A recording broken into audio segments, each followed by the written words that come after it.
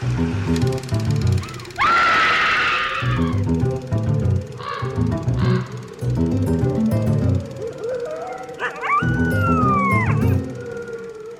and welcome to Scream Scene, the horror movie podcast where we watch every horror movie ever made in chronological order, and then we rank them from best to worst. My name's Sarah. And I'm Ben. Thanks for listening to us today on Christmas Day. Merry Christmas, everybody. Merry Christmas. Thank you for sprinkling some Scream Scene into your holly jolly day. Yes, I'm sure that everyone will find the time to listen to this episode on this day, on the day it comes out. Yeah, these people are dedicated, Ben. That's true. And even if they listen to it later, they're still dedicated. Mm-hmm. And I do think it is kind of special that people are inviting us into their homes to kind of make their home a house of horror, because that's the name of the movie today. Yes, it sure is. Good segue, Sarah. Today we are watching House of Horrors from 1946, directed by Gene Yarbrough. Yarbrough! This is starring Rondo Hatton. Mm-hmm. And we've seen him a couple of times before, and we've talked about him a few times before. Specifically, though, this film is a spin-off from a Sherlock Holmes movie, just like last week. Yeah. Last week we talked about the Spider-Woman Strikes Back, and I gave a little bit of context about what the Sherlock Holmes movie The Spider-Woman looked like, so we knew what she was striking back from. The Sherlock Holmes film that this is spinning off from is The Pearl of Death from 1944. There were 14 Sherlock Holmes films in total, starring Basil Rathbone as Holmes and Nigel Bruce as Watson. The Pearl of Death is number 9 of 14. So heading into the back end. Yeah. It also stars Miles Mander as our bad guy, Giles Conover. And we've seen Miles Mander in some other horror movies, the 1943 Phantom, the 1943 Return of the Vampire, and 1945's The Picture of Dorian Gray. Huh, weird. I don't remember him at all. Like, I can't pull his face to mind in any way. He's not super notable. Gotcha. The Pearl of Death also has Evelyn Ankers as the lady accomplice, Naomi. We've obviously seen her a lot, but probably her most notable role is from the 1941 Wolfman. Yeah. And, of course, Rondo Hatton as the Hoxton Creeper. Yes. Our bad guy's right-hand man. Mm-hmm. These Sherlock Holmes films would range from direct adaptations to inspirations. The Pearl of Death is loosely adapted from Arthur Conan Doyle's short story, The Adventure of the Six Napoleons. Okay. Are you familiar with that short story? It's not really coming to mind. Like, isn't it about, though, like, there's a bunch of, like, Napoleon doubles, right? Close. I don't... Napoleon is involved, or at least his personage. Mm-hmm. There's 6 busts of Napoleon. Busts. Okay. Yeah. The plot of The Pearl of Death is, like, the plot points are basically the same as the short story, even if specifics aren't the same. In the film, master criminal Giles Conover steals the Borgia Pearl, but he manages to hide it somewhere before he is caught. Later, there's a murder that happens that seems to have no motive, and Holmes is like, right. Interesting, because the method of death is the signature move of the Creeper, which is a broken back. Oh. So, possibly Bane is in this. Right. So the Hoxton Creeper is Bane. Exactly. This is what... Rondo Hatton is what Bane looks like underneath the mask. Exactly. There's also a ton of broken china at the murder scene. Okay. Another murder occurs of an old lady, seemingly no connection to the other murder except the broken china. Meanwhile, Conover is still attempting to kill Holmes and Watson, so Holmes is pretty sure that Conover is, like, directing the Creeper to do these murders for some strange reason. After the third murder... Good job, Holmes. Holmes ties the events together because each place had a bust of Napoleon broken, and that was the broken china, even though Napoleon is French. Bad joke. So in total, there were 6 identical busts made, And before being caught with the Borgia pearl, Conover hid the pearl in one of these busts. And now they're tracking down the owners of these busts to find the pearl. He forgot which one he put it in? They're identical, and they got shipped to their owners. Oh, okay. He put it in the bus when they were together. Yeah. I was going to be like, yeah, I get that they're identical, but, like, they're in different places. So, there's 6 of them. They have now tracked down, like, the last bust, and Holmes goes in, and that's when the Creeper confronts Holmes, and they fight it out, and Holmes gets put on the ropes, but convinces the Creeper that Conover is going to double-cross him. So, the Creeper turns on Conover and kills him. Then, Holmes kills the Creeper. Then, the police arrive just as Holmes recovers the pearl in the last Napoleon bust. Does Holmes kill people? That feels like a little weird. To be fair, I'm going off of synopses online. No, like, I'm not saying that I don't believe you. I'm just saying that feels really strange to me. It's probably one of those, like, movie deaths where, like, he has the building crash on him or something. You know, it's not like a point-blank bullet wound. I mean, maybe it is. I haven't seen the movie. Right. But a death scene has not stopped Universal in the past. Nope. So I'm not surprised that the Creeper is back alive again. Yes, and ready for action. Right. And also, like, not only has a death scene not stopped Universal in the past, but, like, their amount of care towards continuity is you know, lacking. Yeah. So the decision was made, to spin off the Creeper into his own series of horror movies to create a new franchise for Universal. The one thing I will say that's important to note about the Holmes films from Universal is that they were set present day. Yeah. So I think this film is set present day. So I say that only so that, like, it's not like, how did this Victorian character spin off into this 40s movie? Yeah, that's fair. But the plan was to do 3 films about Rondo Hatton as the Creeper. He was going to get, like, had a 3-movie deal to do this. Which is great. After Pearl of Death. Yeah. So, as discussed in more detail in episode 131 on The Jungle Captive, Hatton was a war veteran and former journalist who suffered from acromegaly, a condition where a person's extremities grow in size due to excess production of growth hormone in the pituitary gland. So you get these big hands, big feet, and then, like, a big head that often is kind of like a Neanderthal look. Yes, yeah, where it's like an exaggerated brow, exaggerated nose, this kind of thing. This led to Hatton getting an acting, quote-unquote, career, playing, like, tough guys and then heavies. The thing about acromegaly is it's cumulative, so as it got worse, the features became more distorted and more pronounced and more exaggerated, and that led to Universal picking him up to play these more monstrous roles. Because, hey, if we can get this guy, we don't have to do, like, elaborate makeup. So, after his appearance in Pearl of Death, Universal sort of tested Hatton out as a henchman in Jungle Captive and then in Spider-Woman Strikes Back before featuring him in House of Horrors. He was 51 years old when he made this film. And this movie was produced by Ben Pivar, a veteran producer of Universal B-movies, and the director is Gene Yarbrough. Now, Yarbrough's first feature film, after a number of shorts, had been The Devil Bat in 1940, and that was back in episode 81. Oof. And we're now at episode 140. And that film is ranked number 95 on the list currently. This bodes well. Yarbrough also directed the horror comedy King of the Zombies, and then 5 of the Abbott and Costello features at Universal in 1945. He had just come off of that assignment when he was given House of Horrors. Okay.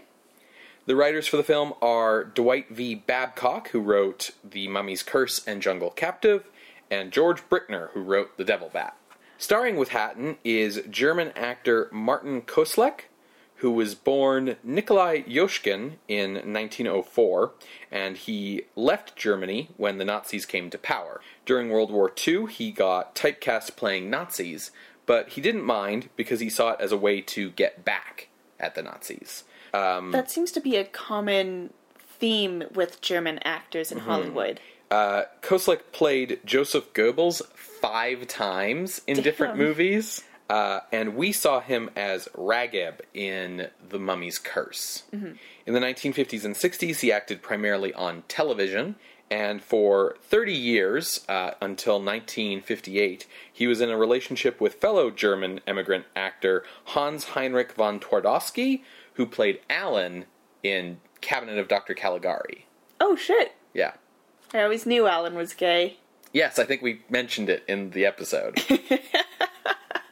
In the heroic romantic lead role in the film is 33-year-old actor Robert Lowry, who came from Kansas City originally and was mostly someone who was, you know, basically like this, like the square-jawed heroic lead in, like, action movies, basically. Westerns. Action movies? Well, like westerns and crime films and things. Action movies, I guess, don't really exist in the 40s, but like... Or at least in the way that we know action today, movies yeah. as. But like in... Adventure, I guess, would be adventure like movies, yeah. Yeah, the contemporary term. We last saw him as the romantic lead in The Mummy's Ghost. The Mummy's Ghost was the one where the university chick becomes Princess Ananka. Yeah. And he's the boyfriend. So a lot of Universal veterans involved in this. Yes. Today, Robert Lowry's greatest claim to fame is that he was the second actor to play Batman in the 1949 Batman and Robin serial. Okay. That's quite the claim to fame. Yeah, that's of the 2 Batman serials, neither of which are very good, the second one is worse, which is quite a thing given that the first one is racist. Yes.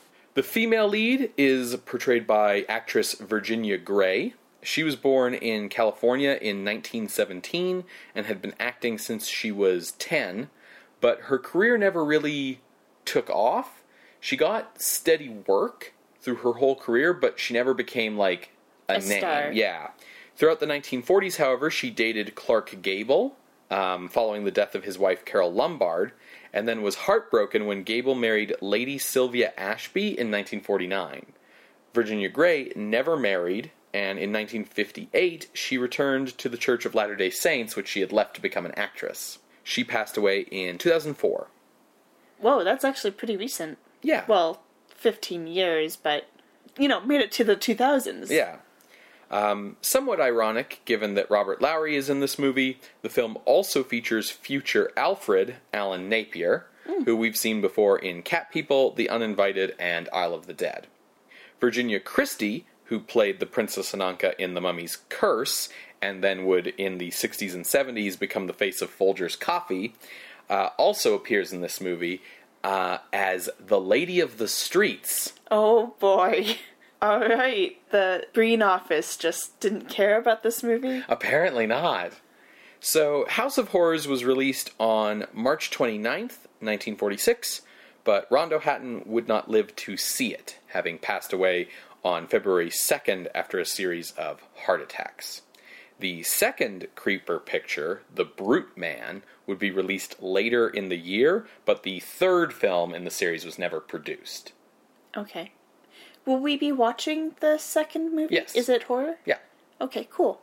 You can find House of Horrors on DVD from TCM Home Video, either on its own or as part of the Universal Cult Horror Collection.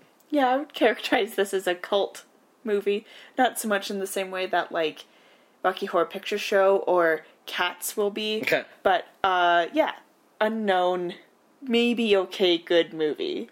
Well, I know that, like, Rondo Hatton became something of, like, a cult figure just because of, like, how distinctive his appearance is, and the fact that, like, his movies ended up being, the kind of movies that were shown on, like, late-night schlock theater shows on TV in, like, the 50s and 60s. Yeah. So that sort of gained him some notoriety. And I am excited to see him in a starring role here. Mm-hmm. Cool. Well, folks, if you want to watch along, Ben's given you tips on where you can watch it. In the meantime, you're going to hear a brief musical interlude, and when we come back, we will discuss House of Horrors from 1946, directed by Gene Yarbrough. See you on the other side, everybody.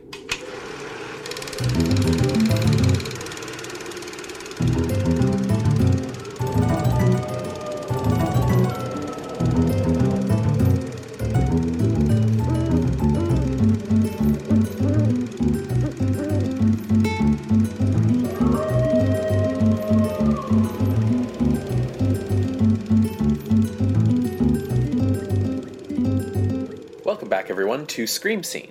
We just finished watching House of Horrors from 1946, directed by Gene Yarbrough. Sarah, what did you think of this? It was interesting. I am disappointed in some aspects, pleasantly surprised about others.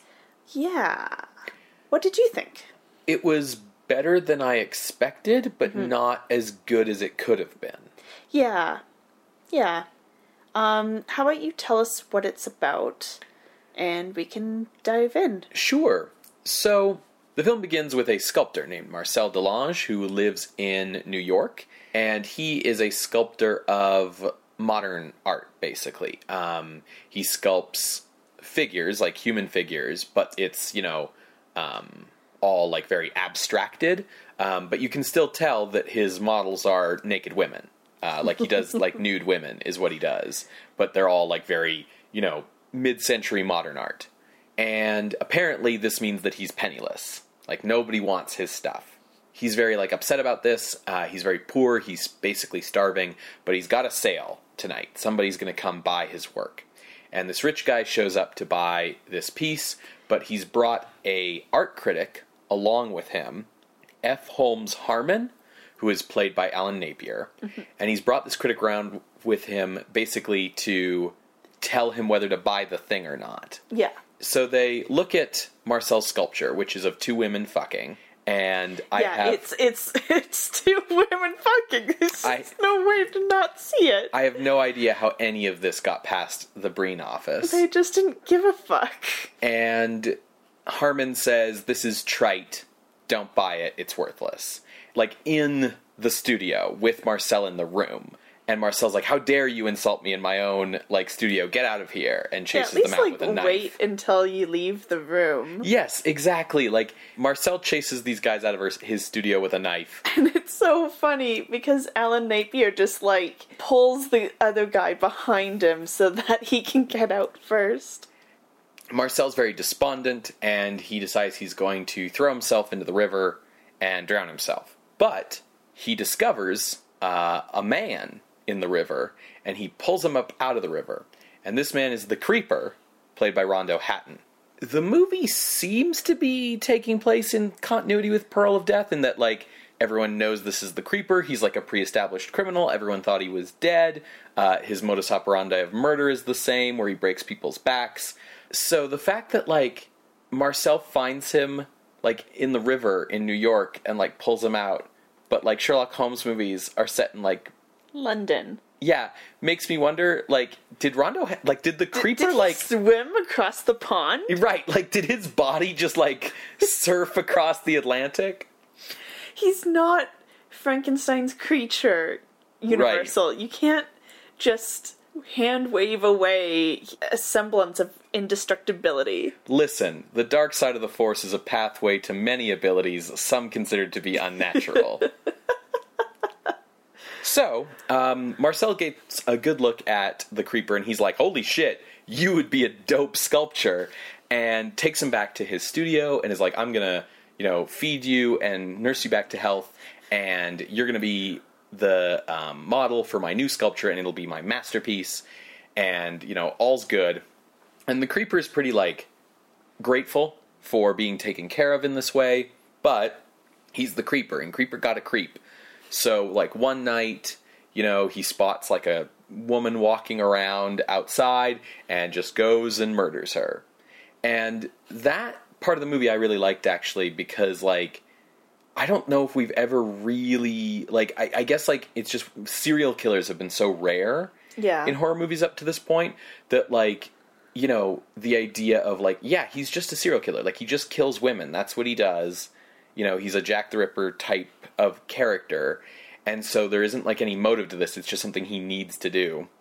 The next day, the murder's in the newspaper. And Marcel's reading it, and he's like, man, what would cause a man to snap a woman's spine like that? And the creeper just very casually at the table says, she screamed. Yeah, it's great. And, like, I don't think Marcel has realized who the creeper is up to now. And the movie does something really interesting after this scene where Marcel never really says to Rondo Hatton, like, hey, you're the creeper, aren't you? Or there's never a moment where it's like, oh, he's the creeper. But clearly he figures it out, and he just kind of, like, basically starts to go like, oh, man, there's this art critic, and if he just wasn't around to criticize me, like, oh, I'd be able to sell my art, and we'd have money, and we'd be able to eat nice things, and, oh, if only just he wasn't around somehow. Gosh, but, that's never going to happen, because he's over there at his office at this precise address at this time of day, and, he's totally safe there.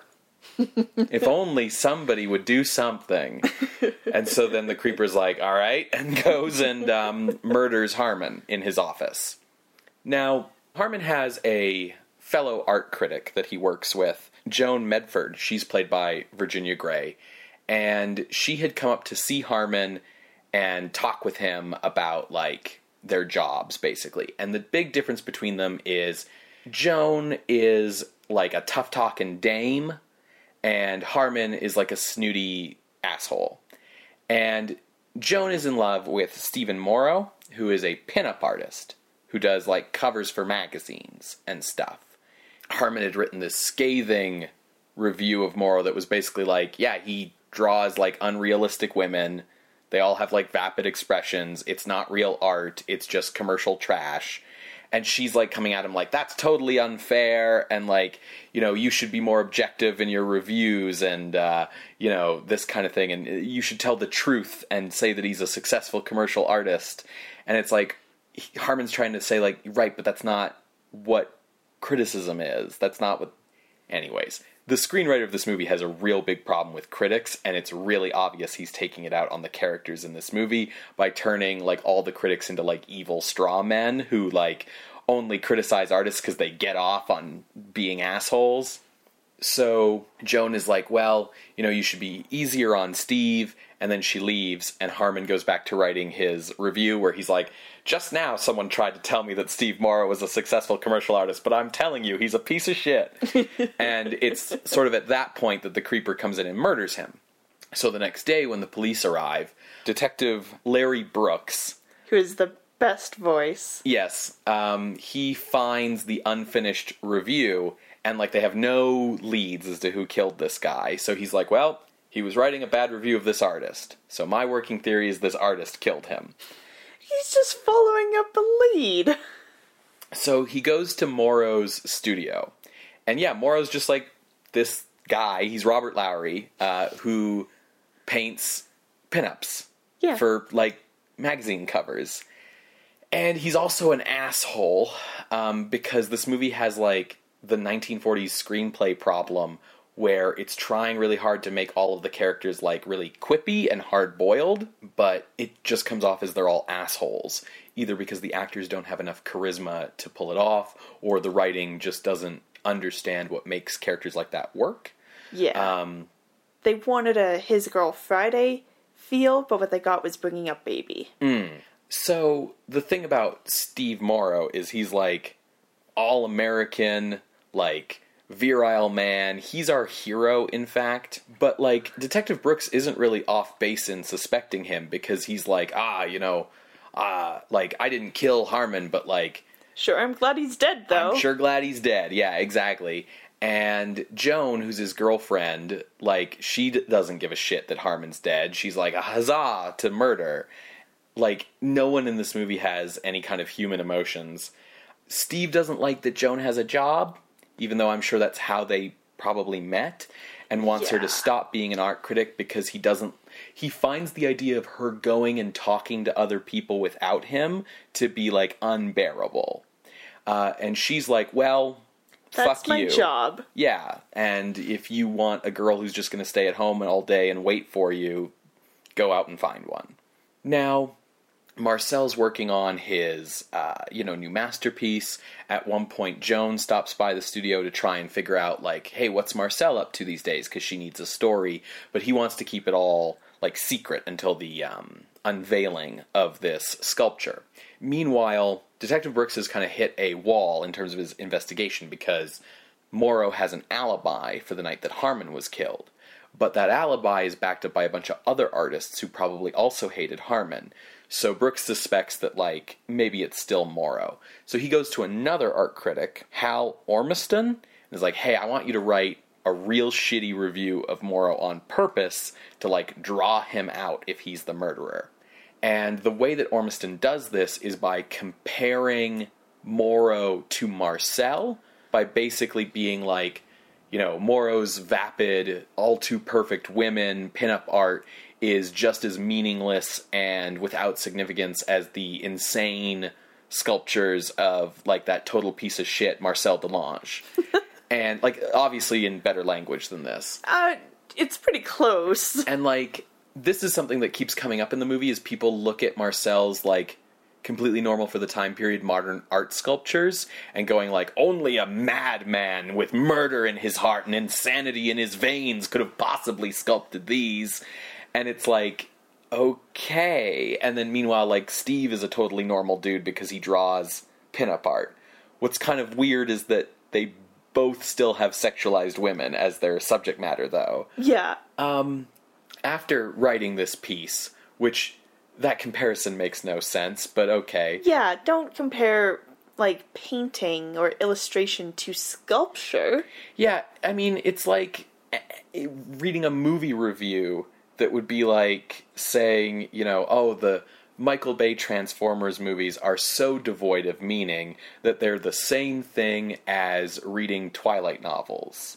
And it's like, no. Anyways, so the unintended side effect of this is that Marcel sees this and gets pissed off. And is like, another critic who stands in my way. If only there just were no more critics. And the Creeper's like, where does this critic live? And Marcel's like, oh, this exact address. And the Creeper's like, yes, okay. Here's the thing about Steve, though, is even though he's not the murderer, he still falls exactly into this trap because he goes to Ormiston's apartment to, like, yell at him about this review, and this is presented as, like, a totally reasonable thing for an artist to do when confronted with a bad review, which is really weird to me. Yeah. Like, all the artists in this movie present it as though critics are just there to be mean to artists for no reason, and it's, like, totally unreasonable, and artists should, like, fight back or whatever, and beat up critics because they're evil. This is like Gamergate in 1946. Yeah, so, like, Morrow goes over there, and he's like, fuck you for writing this piece, and Ormiston's like, hi, yeah, we're in, like, my house, and, like, you can't just barge into my house and tell me how to do my job, and, like, maybe you shouldn't be such a big baby, and if you don't leave right now, I'm phoning the police.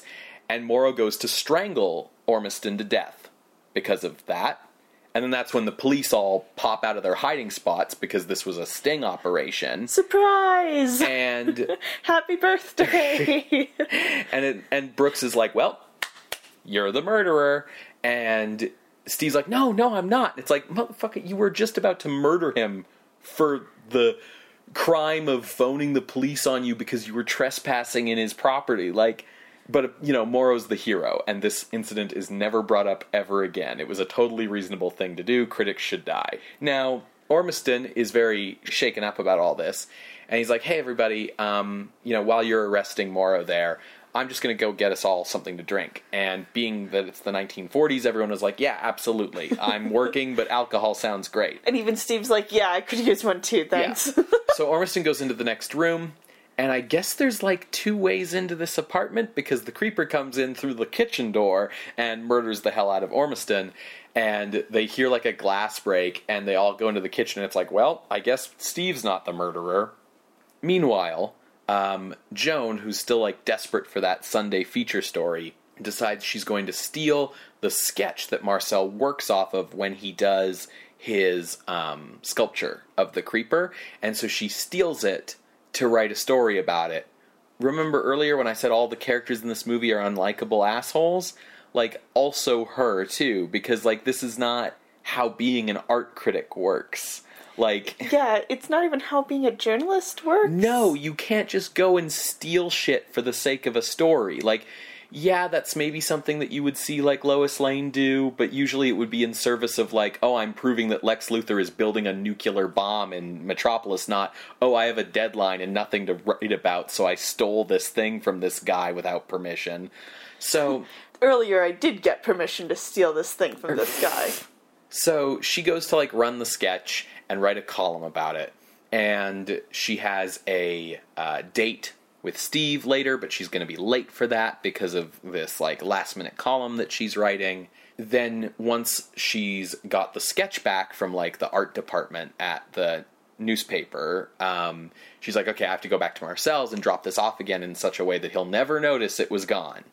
Now, of course, Marcel immediately noticed that it was gone, because it's the sketch that he uses to work off of for his current project. Like... Yeah. So, while Joan is off at the newspaper writing up her column, Marcel's like, man, if that Joan chick, if she figures out that you're the creeper from that sketch, like, we're all fucked. Gosh, if only someone would put a stop to her. And so the creeper goes to murder Joan. I don't remember how the creeper figures that she's at Steve's studio, but that's where the creeper goes. She's not there. Steve isn't there either, because he's left to go meet Joan at the office to wait for her to be done the column, so they can go on their date. Joan isn't at the office, though, because she's gone to Marcel's studio to drop off the sketch.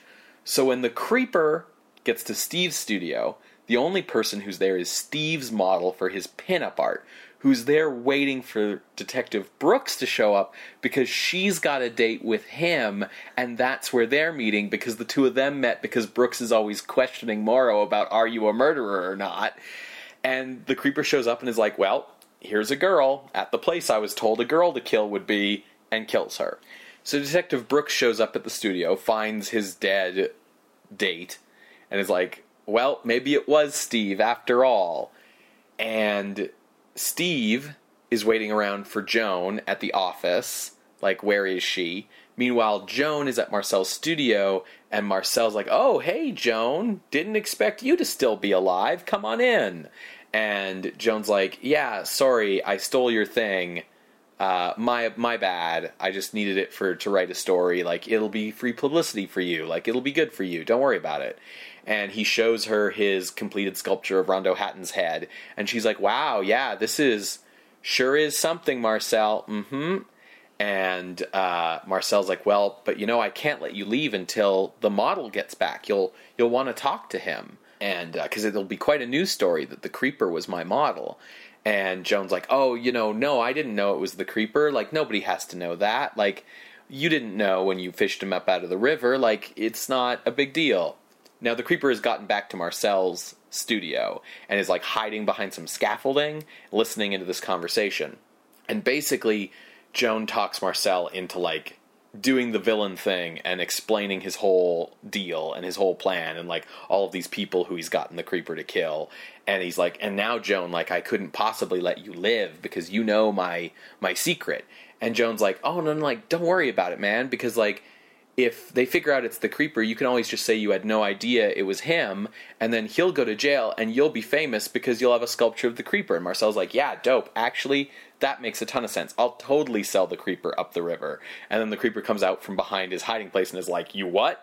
And kills Marcel, smashes the sculpture. He's going to kill Joan, but then Steve shows up, and Detective Brooks, who shoots the creeper in the back.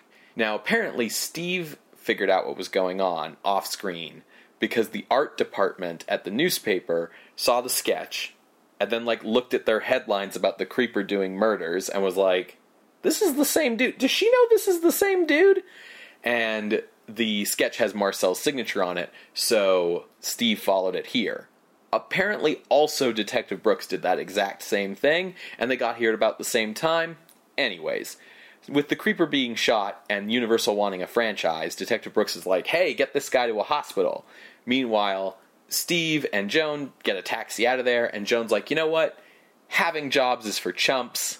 I'm totally cool with just being your stay-at-home wife. And Steve's like, dope. The end. Yeah. Yeah. The parts that I was disappointed in is the fact that Hatton, he is supposed to be the star of this movie, but he basically has no real agency. Yeah, I mean, once again, he's killing for someone else, just like in Pearl of Death, just like in Jungle Captive, for that matter. Yeah, that's why I do like when he attacks that very first girl, because that's of his own volition. Seems weird to be talking about murder in this sort of way. Right, but this is a horror movie podcast. Yeah, I mean, him not being able to act is a problem. Yeah. And it's why, like, honestly, the fact that he just kind of, like, monotone, very matter-of-factly says that he killed that woman because she screamed, like, that works as such a chilling moment, kind of in spite of him not being able to act, like, almost like because of it, because he just says it like it's, like, the most normal thing in the world. Yeah. Marcel was actually pretty good. Yeah, the actor's good. He sells you on Marcel, and you believe his sort of narrative arc of going from, like, put-upon artist to homicidal maniac. Like, that's a believable shift in this movie. Yeah. There is something sort of uncomfortable for me about the villain of this movie being this guy who exploits the Creeper for the purpose of his art. And then, like, the artist plans to become rich and famous while the Creeper gets screwed over. And thinking about that with, like, that's what Universal's doing. Like, Universal is exploiting Rondo Hatton's appearance to create a movie, but Rondo Hatton just, like, you know, dies in obscurity before these movies ever come out. Like, it was just a little uncomfortable. Yeah, and I do have to say, there were moments that were uncomfortable. The way that the critics were depicted, and the way that people were saying critics should be a certain way. Like, you should tell the objective truth when, like, we are in a, I guess we could say, post-Gamergate world of, like, video game criticism and, like, a lot of discourse around that. It tells you, though, that, like, people have been whiny bitches about this forever, right? And, like, the thing is it just comes off as, like, it comes off as this screenwriter being such a baby. And, like, I can expect that, given that the writers for this movie are people who wrote stuff like The Devil Bat and The Mummy's Curse, they probably have had bad reviews in their time, right? And the fact that this movie pits commercial pinup art versus modern art sculpture, and posits modern art sculpture as being evil and insane, and commercial pinup art as being, like, good and wholesome and all-American and correct and right, to me kind of speaks to that feeling of, like, there's nothing wrong with writing B movies, basically. Yeah. And, you know, I don't have to go off and be a big artistic, experimental whatever. Like, it's very defensive, right? Yeah. And it's this whole thing about, like, misunderstanding what critics are supposed to be. The job of a critic is not just to, like, tell you what the thing is, right? Like, the job of a critic is not to tell you, like, oh yeah, this movie is 129 minutes and it's in color and it has sound and, like, it consists of frames of film going through a projector. And stars these people. Right.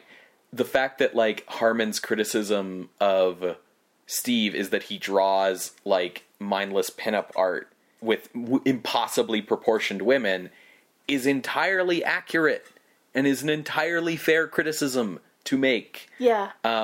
Even Harmon's description and critique of Marcel's sculpture of two lesbians having sex as, like, vapid and trite, it's like, yeah, but also it's kind of neat as a piece of sculpture. Like, I think, like, the depiction of the critics here are, like you said in the plot summary, they are definitely strawmen, just, like, very rude and terse, just to be rude and terse, like, Right. not for any, like, actual motivations to do it. But they use that rudeness as a reason for why these critics should die, rather than, like, because they are bad critics or something. Right. And the other thing that's strange is that the way that the artists are depicted here, like the way that Steve and Marcel, like, there's no difference between Steve and Marcel. Yeah. The difference is that, like, Steve got stopped before he killed someone. But one of them is supposed to be the hero and one of them is supposed to be the villain. And, like, the thing is if you wanted one to be the hero and one to be the villain, then, like, Steve should be a guy who, like, criticism just, like, rolls off his back, right? Yeah. Where it's like, yeah, he said some stuff about my art, but you know what? Like, my art's in magazines, I get a regular paycheck, I'm not starving out there like those guys doing surrealism who can't get anyone to buy their shit.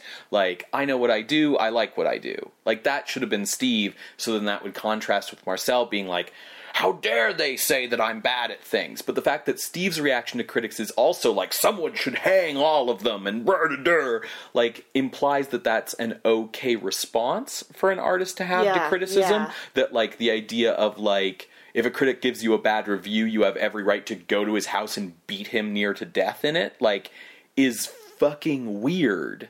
Yeah, absolutely.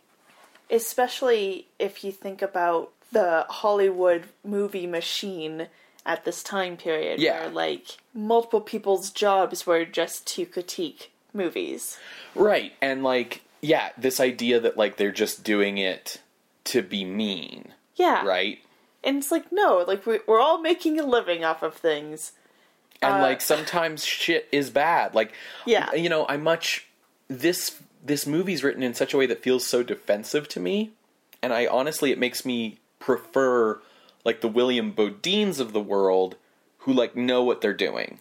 Where it's like, yeah, I'm making schlock. Like, nobody cares. It's fine. There's also something weird going on here that, like, is happening on multiple levels of this movie where, like, Marcel, the bad guy who makes art that only an insane person could make, is the one who wants to do a sculpture of Rondo Hatton. Ergo, the only person who could possibly think Rondo Hatton's face is worthy of art is, like, an insane madman, right? Whereas our hero does art of, like, gorgeous blondes, and that's correct and right and moral. And, like, the very premise, honestly, of Rondo Hatton in all of these movies is he's bad because he looks ugly, basically. And, you know, it was funny because during the scene where he's stalking his first victim, right, and he stalks her into an alley and kills her, one of the things I thought about was, like, the way that guys like your Ted Bundys and so on were able to get close enough to people to murder them is that they look normal, right? And they had a charm. Right, but, you know, and people always say, like, oh, you know, he seemed like such a nice guy or whatever, right? If you were late at night and you're walking home and you turn around and Rondo Hatton's following you, you're gonna fucking, like, scream and book it. Like, you can't sneak up on someone when you're Rondo Hatton, right? I mean, to be fair, he's called the Creeper because we see him creeping into, like, where the murders are going to happen. Sure. He's silent like a cat. Right. But yeah, there's just something very, like, weird and problematic about the Creeper and the way that the movie basically, like, equates ugliness with evil in a way that feels weird for Universal, which was often a studio that made you feel sympathetic for the monsters. And, like, even here, like, we get the traditional, like, monster turns against, like, if this was a mad scientist movie, right? This Monster against creator. Right. In a way, it still is monster against creator. You're right. And yet, like, you know, because Rondo Hatton's the one who's doing the murders, like, the Creeper's the one who's killing people, he's the one who has to get shot. Yeah. Like, it's just, it's a little bit, the messaging in this movie is a little muddied. Yeah, I do like that the Creeper doesn't immediately go to kill Marcel. He goes to destroy the sculpture, and Marcel tries to stop him, and that's when he kills Marcel. Yes. You know, thinking about Yarbrough and the fact that he made Devil Bat, which is just, like, hilariously fun. I think he's leveled up his filmmaking craft here. Yes, I would agree, but the film is still not directed well enough to work in my mind. Like, Yeah. directing and editing are a big problem here. Like, they have the shadows, you know? And Yeah, they have really good atmospherics. Yeah, but when there's the final climactic scene where the creeper's threatening Joan, like, he's on one side of a scaffold, and she's on the other, and they're both just kind of, like, standing there, like, like, who's gonna move, and it's like that for, like, 5 minutes, and the editing doesn't really help make it feel suspenseful, or she tries to escape the studio at one point, and the door is locked, but it's locked from the inside, and the movie just has her, like, jiggling the handle over and over again, and it goes on just a little too long. Yeah. Like, it goes on long enough that instead of it making it look like Joan is panicking and is like, oh shit, I can't get through this way, and runs back, it makes it look like Joan's too stupid to unlock a door that's locked from her side. Yeah. What the movie lacks is tension and suspense. So you never, like, you know, have the hairs raise on the back of your neck because it's all just kind of too languid. And I think that more focused direction and maybe like a rewrite to make the characters likable probably would have helped this movie a lot. Yeah, like the banter that everyone has, what is neat is this has the B-movie problem of, you know, we gotta fill some time, and it manages to fill time by using banter and, like, having some neat quips from, like, random characters and stuff, and it works. It doesn't feel like, you know, you can tell that we have to watch the clock. And some of the lines are pretty good, but everyone really does come off as an asshole. Like, at the very least, our main characters. Like, what's weird is that, like, the detective who thinks that Steve is the murderer, like, so his character is supposed to be, like, you know, in Maltese Falcon, there's, like, the detective who's trying to put Humphrey Bogart in jail, and you're not supposed to like the cop, but, like, honestly, the cop was the most likable character, because he was just trying to do his job, you know? He has this great line of, when he's talking to Steve, do you know New York? Yeah, I grew up here. Good, then you know where the city limits are. Don't leave, in case I need to talk to you again. Right. Like, that was fun. I enjoyed that. I think it's a big demonstration of how much you need charisma to pull off those lines. Yeah. Because you kind of have to say those hard-boiled lines with a bit of, you know, a bit of a glimmer in your eye, a bit of, you know, tongue in your cheek. You need to be Cary Grant. Right, because if you know, say stuff like that, just, like, dead serious, you just come off like a jerk, and that's what Robert Lowry comes off as here. Yeah. And the thing is that Joan comes off the same way, and they have this back and forth banter where they're just being assholes to each other. Like, he's like, well, I think women shouldn't work. And she's like, well, I think you should drown in a river. And he's like, well, I think you should get run over by a car. And I'm sitting there going, and I think we're supposed to be laughing at this? Like they're just jerks to each other all the time. And it's not funny or fun. So this is a tangent. But so Ben and I are nerds, and before we watch a movie, earlier in the day, we might watch a cartoon short that would have been released by that same studio. So this was Universal, so earlier in the day we watched a couple Woody the Woodpecker cartoons.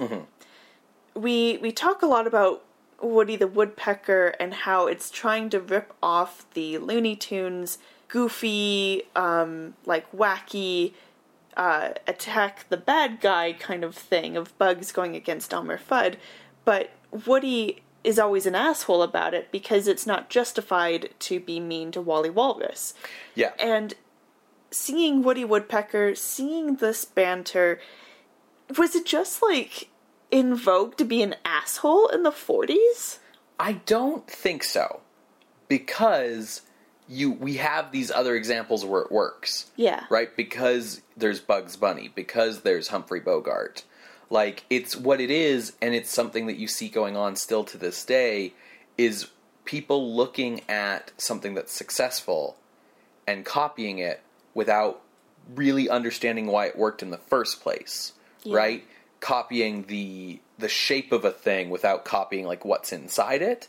So, like, in the case of Woody Woodpecker, it's missing the fact that, yeah, Bugs is a jerk to Elmer Fudd, but he's always justified because Elmer Fudd's trying to kill him. Yeah. Or, Humphrey Bogart is a jerk to these other people in these movies, but it's justified because Humphrey Bogart is, like, down on his luck, and these guys are trying to screw him over and stuff, right? Like, Steve Morrow isn't put upon enough to for us to cheer at him being an asshole, right? Like, there's no victory in him pulling one over on the cops or whatever, right? No one's an underdog enough for us to be, like, rooting for them to be this... it's punching up versus punching down, right? Like, if you have people, like Joan is this fucking glamorous woman in these, like, amazing outfits and, perfect hair, and is clearly, like, very wealthy, despite being an art critic. And, and so her being kind of, like, belittling to people just makes her seem like a bitch, because, like, it's bullying, right? But it's looking at a thing that's been successful elsewhere and copying it without really understanding why it worked, right? And you see that all the time today still in movies when something's successful. It's like Guardians of the Galaxy comes out, everyone loves it, so let's recut Suicide Squad to have a bunch of 70s rock music in it without understanding that, like, the 70s rock music was, like, informed by the story in Guardians of the Galaxy. Yeah. Yeah, just the, like, facsimile of what actually works. Mm-hmm. So I think, to kind of wrap up our discussion, I think we should turn to the Wheel of Morality. Wheel of Morality, turn, turn, turn. Tell us the lesson that we should learn. So 1, criticism should be objective, according to this movie. Right. And 2 is, don't be an independent lady, or you'll die. I would also offer 3... commercial art is morally superior to, like, experimental art. Yeah. Thanks, movie. Thanks, House of Horrors. Why is it called House of Horrors? Because there's no houses. Marcel's studio is a house. No, and it's not. Houses horrors. It's not. It's in New York. It is very not a house. A brownstone can be a house. And it doesn't house horrors. It houses horror. Like, it's it's a bad title, Sarah. Like, House of Horrors is, for one thing, the most generic-ass fucking title you could give a horror movie. But also, then, it should be the title of, like, an anthology movie or something. Or, like, an old Dark House movie where, like, the family's a family of serial killers. Like, House of Horrors is a more accurate title for the Texas Chainsaw Massacre than it is for this movie. This movie should have been called, like, Eye of the Beholder or something. Okay, so for ranking, Ben, where were you looking?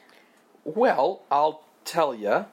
I don't really have a story about how I ended up with this range, but my floor is number 97, which is The Invisible Ray. Okay. I think this is better than that. And my ceiling is number 82, Supernatural. Supernatural has, like, more interesting ideas than this movie. Right below Supernatural is The Vampire Bat, which also has more interesting ideas than this movie, but whose, like, execution is flawed. And then down at the bottom of my range, you have, like, The Unknown, which this movie weirdly reminds me of, but, like, is a very different kind of movie and is hard to compare this to. But then below that is Invisible Ray, which is just a bizarre movie that is hard to, like, understand what the premise is supposed to be. Whereas, like, this, I get what the deal is. It's dumb, but I get it. Sure. So my range is right overlapping yours. Okay.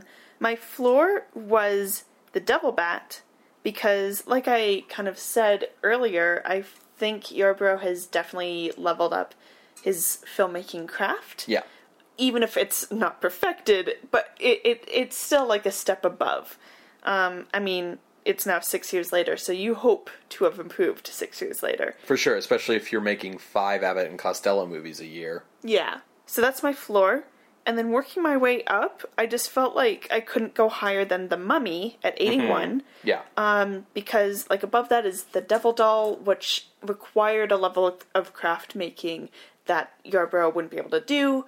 And The Mummy, especially with its opening sequence, gives you the chills has something to say, at the very least with how Karloff is playing Imhotep slash Ardith Bay. So yeah, that was my range, which basically overlaps with yours. Yeah, so I agree that this is probably better than the Devil Bat. It's tough because in the middle of this range, things get like a little mushy. Yeah. Is this better than Man-Made Monster? Is this better than Before I Hang? Or is it just that I've seen it more recently than those movies? Sure. I guess for me, I think Man-Made Monster is a good thing to compare it to. Not for any, like, thematic reasons, but the Man-Made Monster was almost like a trial run of the Wolfman, both in the sense of Lon Chaney Jr. being our main creature type of thing, and him being sympathetic. Right. Universal wasn't really sure, it seemed to me, how to make a sympathetic monster that wasn't Frankenstein's creature. And so they were trying something new, trying to, like, create almost a new icon for horror. Similar, they're trying to do that here, or at the very least make a new franchise, if not an icon. And I think Universal choosing to have Rondo Hatton be, like, second fiddle to Marcel means that House of Horrors should go below Man-Made Monster. Because at the very least with Man-Made Monster, Lon Chaney Jr. was able to stand on his own 2 feet, was able to be the star, and, like, have the icon you're going for be the star of the thing you're trying to do, versus House of Horrors where, you know, without that throwaway line of, like, get this man to a hospital, there's nothing that's, like, making this not a one-off movie. Well, I think you're right, and I think, you know, the other thing to think about here, too, is, like, this movie, I think, gets taken down by being trapped in a formula that it doesn't need to be trapped in. Yeah. So, you know, because we already identified that this is actually the same thing as, like, a mad scientist monster movie, where the monster turns against the mad scientist at the end. It's just, it isn't that movie. Yeah, which it's is a different why, kind of creator. Right, but, like, it's not that, so it shouldn't have that formula applied to it, but it does because, oh, that formula is what a horror movie is, and we don't know how to make a horror movie out of that formula. Like, even if you think about the Devil Bat, where Bela Lugosi is sending his Devil Bat out to kill people, it's the same thing here. well, yeah, and, like, so there's always, like, your master villain, and then they're, like, brutish henchmen, and what they, you know, figured out long ago with the Frankenstein movies was, like, well, you make the brutish henchman sympathetic, and then he can be turned against the villain at the end. Right? And they've been doing variations on that for years. Man-Made Monster does that. Where, like, Lionel Atwill, I think, is the scientist in that one. Probably. I don't remember. And the thing is it doesn't work here because the Creeper isn't sympathetic. The Creeper is a psychopath who kills women because he needs to, and, like, has no, you know, part of it's an effect of Rondo Hatton having a very dry delivery because he can't act, but the impression you get is he has no, like, conscience or morals or anything in there, right? Yeah. So he's not a sympathetic character, and it's almost as if Universal is afraid to grapple with the idea of what does a horror movie look like if we center on the monster and they are not sympathetic and they are just horrible and this, like, relentless killing machine. Right? Because that's going to be that's the slasher genre, and that's like 40 years from now. Yeah, and, like, we've seen proto-slashers. We've seen them from Universal, too, but it's interesting to see them grappling with it, because it's clear that we are not ready for a slasher yet. We as in, like, the contemporary culture of this movie, or at least the people making the movie. Yeah, like, it's hard for them, they don't have an answer to the question of, like, what does that movie look like? So they're just slotting him into, you know, like this script could have been a pre-existing script that they just slotted the Creeper character into. Yeah. Right? Okay. So let's go below Man-Made Monster. But what's below Man-Made Monster right now is Spanish Dracula. Yeah, so similar to the idea of, like, they're kind of just copying, they're just making a facsimile.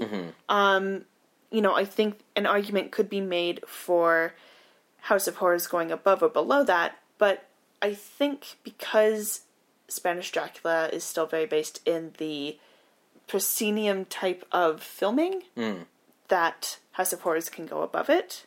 What do you think? Well, it's tough, because I know a lot of people like Spanish Dracula, and they like it for, like, the performances. My feeling on the performances in that movie is they're way too over the top, and I prefer the more subtle performances in the Lugosi film. However, comparing that to, like, the acting here, where Martin Kozlek, who plays Marcel, is very effective, and then, like, Rondo Hatton just has to be himself, and then it, like, you know, the guy who plays the detective is okay, and then it starts to fall apart because we have these actors who can't pull off playing these hard-boiled characters.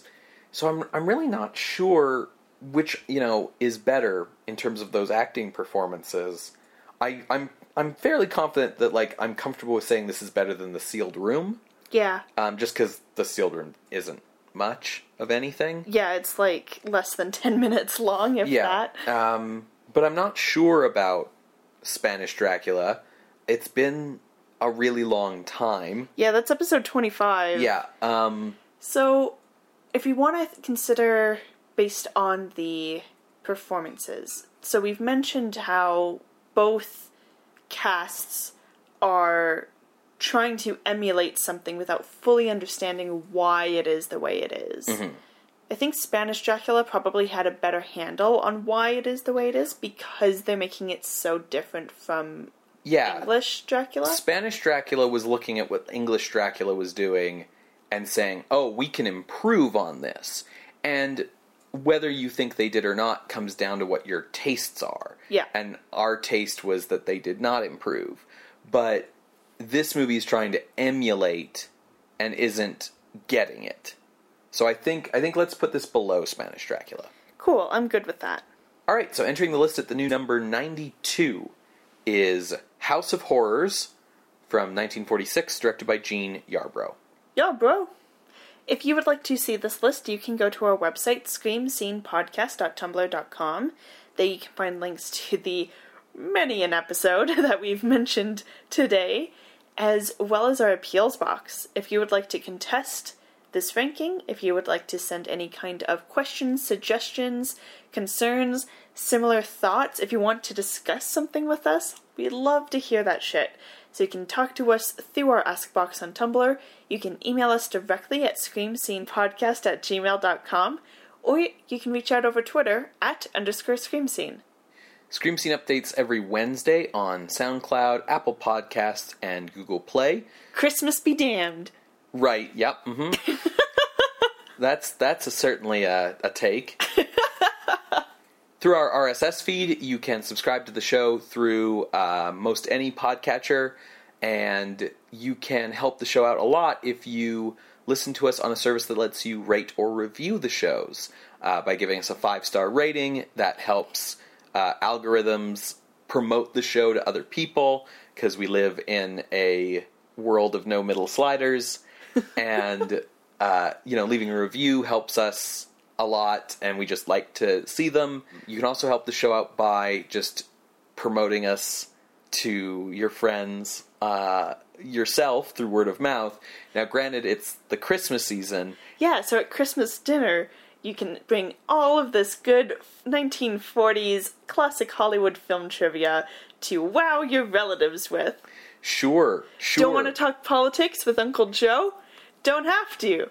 Just bring up the exciting life and times of Boris Karloff. Right. Or you can head over to patreon.com/screamscenepodcast to become a patron of the show and give us some financial support, which is always really appreciated. You can become a supporter for just as little as $1 a month. And at higher levels of support, like $5 and $10, you get special bonus content sent your way. And if we hit our first Patreon goal of $150 a month, we'll start doing bonus episodes once a month on horror-adjacent movies, which means we might talk about The Pearl of Death. Yeah, I would actually be really interested to see it. Mm-hmm. Same with The Spider-Woman. Also, like, Abbott and Costello meet Frankenstein or Wolfman or whoever they meet. Those would fall into horror adjacent. Exactly. So, that's patreon.com/Scream Scene Podcast. So what are we watching next week, Ben? Well, Sarah, this week we were watching a movie that you could say was from the makers of The Devil Bat. Next week, we are watching the sequel to The Devil Bat. It's The Devil Bat's Daughter at PRC, directed by Frank Vispar. Okay. So, the Devil Bat had a daughter? Like Or did they mean Lugosi's character. Lugosi's Yeah, character yeah, had- not the bat itself. Well, like, the title is Yeah. confusing, Ben. Yep. Okay. Well, we'll see you next week, Creatures We of the will Night. see you next year, Creatures of the Night. I guess it would be January 1st. Indeed. Bye. Bye!